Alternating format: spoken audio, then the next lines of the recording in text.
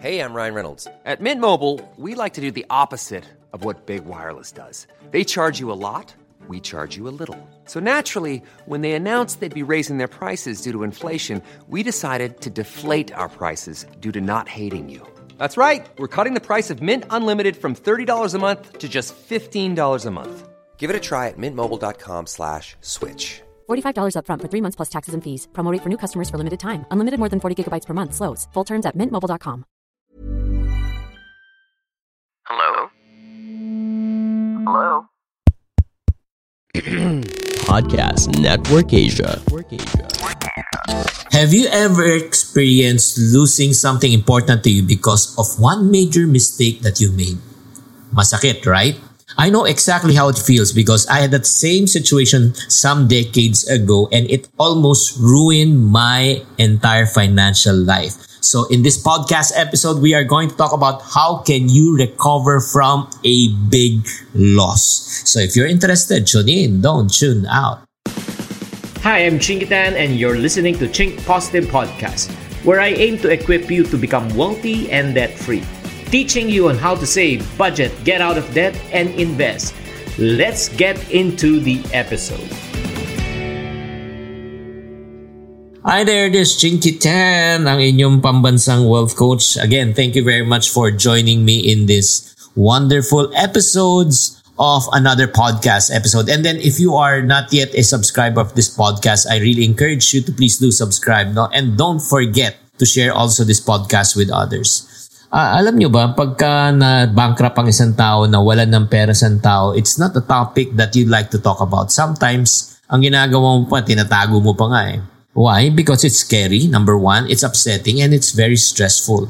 But I can honestly tell you that going through a process of loss, or let's say bankruptcy, nalugi yung negosyo mo, or nagkanda utang-utang ka, can be one of the best thing that has ever happened to me. Because it taught me really valuable lesson and greatly shaped my life today. So sa podcast nito, I would like to share with you my lessons learned, okay, with regards to my loss. But before we talk about that, I would like to share with you, ano ba yung talaga naging loss ko? I think in the early 1990s, no, I got exposed in investing in the stock market.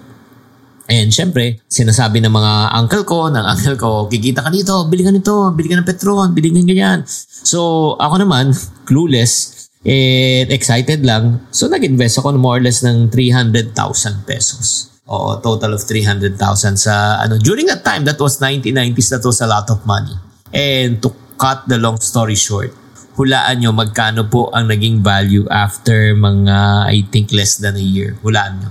Higher, lower? Definitely lower. 200,000? No, lower. 150? No, lower. 100,000? No, lower. Actually, naging 30,000 pesos. I lost 90% of my hard-earned savings. Grabe talaga. So, ano po ang effect sa buhay ko po? Number one, I became actually, frustrated, disappointed, and na-depress ako.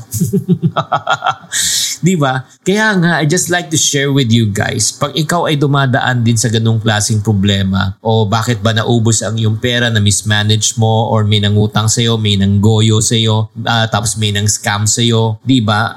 Anong naging effect sa buhay mo?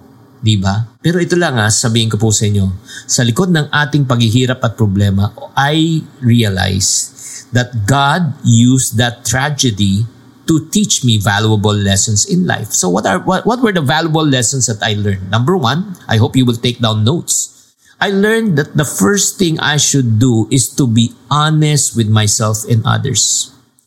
And you know what? Ladies and gentlemen, if you're listening to this podcast right now, let me be honest with you. It can be extremely difficult to admit, number one, that you made a mistake, or if not, nagoyo ka, na-scam ka, and then it's really painful if you are right now drowning in debt. Especially kung pinagkakautangan mo, yung mga kakilala mo, kaibigan mo, kamag-anak mo, na hindi mo alam paano mo sila haharapin and kakausapin. But again, let me encourage you. Let me speak to you in love. Be honest with yourself. Number one, aminin mo na. Admit that you made a mistake. And number two, you should be also honest with others. Please don't let embarrassment or shame keep you from getting help. Kasi ang nangyayari niyan, ikaw lang nakakaalam kung anong talaga nangyari.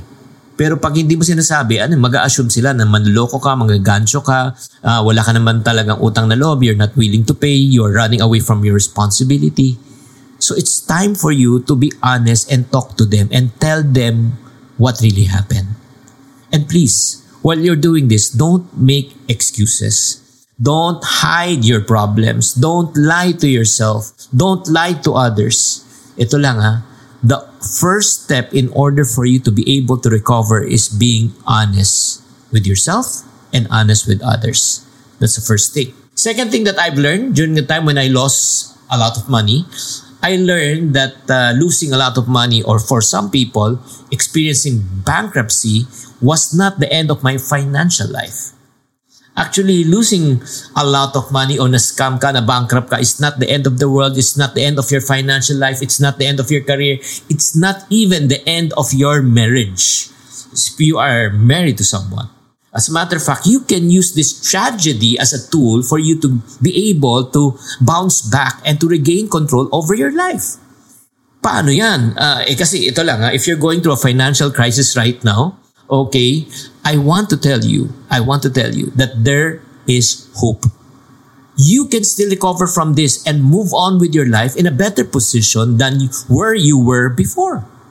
Why do I say that? Because I lost almost 300,000 during the 1990s. Pero right now, na-recover ko na. Double, triple, more than. Nagigets nyo? So during those moments, nawalan ko yung 270,000 ko, feeling ko end of the world na. Pero looking back, sabi ko, paano? Kasi nagigets nyo ba ako? Akala ko yun na yung buhay ko. Akala ko talaga there's no more hope. And then, let me bring you back. Ikaw ba mismo? While you are listening to me, let me ask you this question. Have you ever experienced na isang major catastrophe in your life during those moments na sinabi mo, talagang feeling mo, wala ka nang ligtas, it's the end of the world. Pero, let me ask you this question. Were you able to survive? Were you able to recover? The mere fact you're listening to this podcast is an indication already that you have already recovered. So, kung may pinagdadaanan ako ulit, always remember, may hope. Number 3, third lesson that I've learned when I lost, a lot of money, I just need to learn how to take it one step at a time. Sometimes we get too overwhelmed. Like for example, number 1, paano ko aaminin yung pagkakamali ko? Paano ko kausapin lahat ng pinagkakautang ko? Baka magalit pa sila. Next, saan ako kuha ng pambayad? Number 4, paano na kung pakulong ako? Paano kung demanda ako? Nagigets nyo? Ang dami nating iniisip na sabay-sabay. So kung marami kang iniisip na sabay-sabay, kapatid, let me tell you this, you will be overwhelmed. Mapaparalyze ka. So, taking one step at a time, taking one problem at a time, can help you to really be able to move out of that. Number 1. So, umpisahan muna natin. Kausapin mo muna. Diba? Pag kinausap mo, syempre may mga reaction, iba-ibang reaction yan. May mga iba mainis, may mga iba magagalit, may mga iba maunawaan ka, may mga iba maaawa. Kaya nga, ang kailangan mong gawin is this. One step at a time, don't worry about the things that you cannot control. Control the things that you can and let go of the things that you cannot. Talking to them, you can control. But their reaction, their response, you cannot. So, don't worry also about the past. Why? Because past is past. Nagawa mo na yan Diba? And then don't worry also about the future. Don't worry also about what other people will think or might think. Ang importante for you right now, my friends, listen. Don't worry and start taking action. One step at a time. Face one day at a time. And the 4th lesson that I've learned when I lost a lot of money was this. I learned that adversity can bring opportunities. Grabe. Ang dami kong opportunities na talagang na nag-open. As a matter of fact, because of that loss, naging mas aggressive ako to focus more on my business, not anymore in investing kasi I don't know what I'm getting into during those times. And because of really focusing more on business, nag-multiply na yung income ko. So, without us realizing that yun nga, yung mga challenges and adversity like that are opportunities for us to start something that is new. To opportunity for us to learn. Opportunities for us to be better. Opportunity for us to learn from our mistakes. Grabe mga friendship, no? And ito na nga, the rest is history. Because of those painful trials and losses, it helped me to become the pambansang wealth coach. And it helped me to diversify my income. It helped me to start to learn the importance of having emergency fund, having multiple sources of income, having passive income. Grabe. Alam mo, I really thank God that God allowed me to go through those times. Pag hindi ako dumaan doon, probably right now, tsaka ako dadaanan, masakit yun.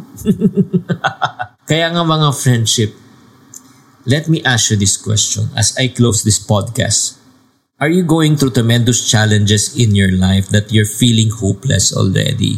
Are you in the brink of bankruptcy right now? Are creditors already, yung mga pinagkakautangan mo, calling you, following you up, and asking when will you pay? You don't even know where and how to start. So if you are in this situation, I have good news for you. I am here to help you. I have created a course that will help you to bounce back from any failure that you are facing today. Want to know more? Guys, I just want to encourage you to please visit ChinkTV.com, ChinkTV.com, and search for Bounce Back. Search Bounce Back. You know what? Who will be helping you in order for you to be able to bounce back from your finances? Yours truly. Plus, I have invited one of the most sought out speaker and respected speaker also in the area of finance, no other than Brother Bo Sanchez. We have partnered together for the first time, and then we have created a online course that will help you to be able to bounce back from your finances. So if you are interested to know more, again, go to ChinkTV.com and search for Bounce Back. So there you have it. I hope that you are encouraged, no, with this podcast of ours. Maraming salamat for tuning in, and don't also forget to subscribe at my other social media channel sa YouTube ko, Facebook, and TikTok. This Chinky Tan saying, to every problem, there's always a solution. If you're not part of the solution, you're part of the problem. Always Chink Positive. Bye.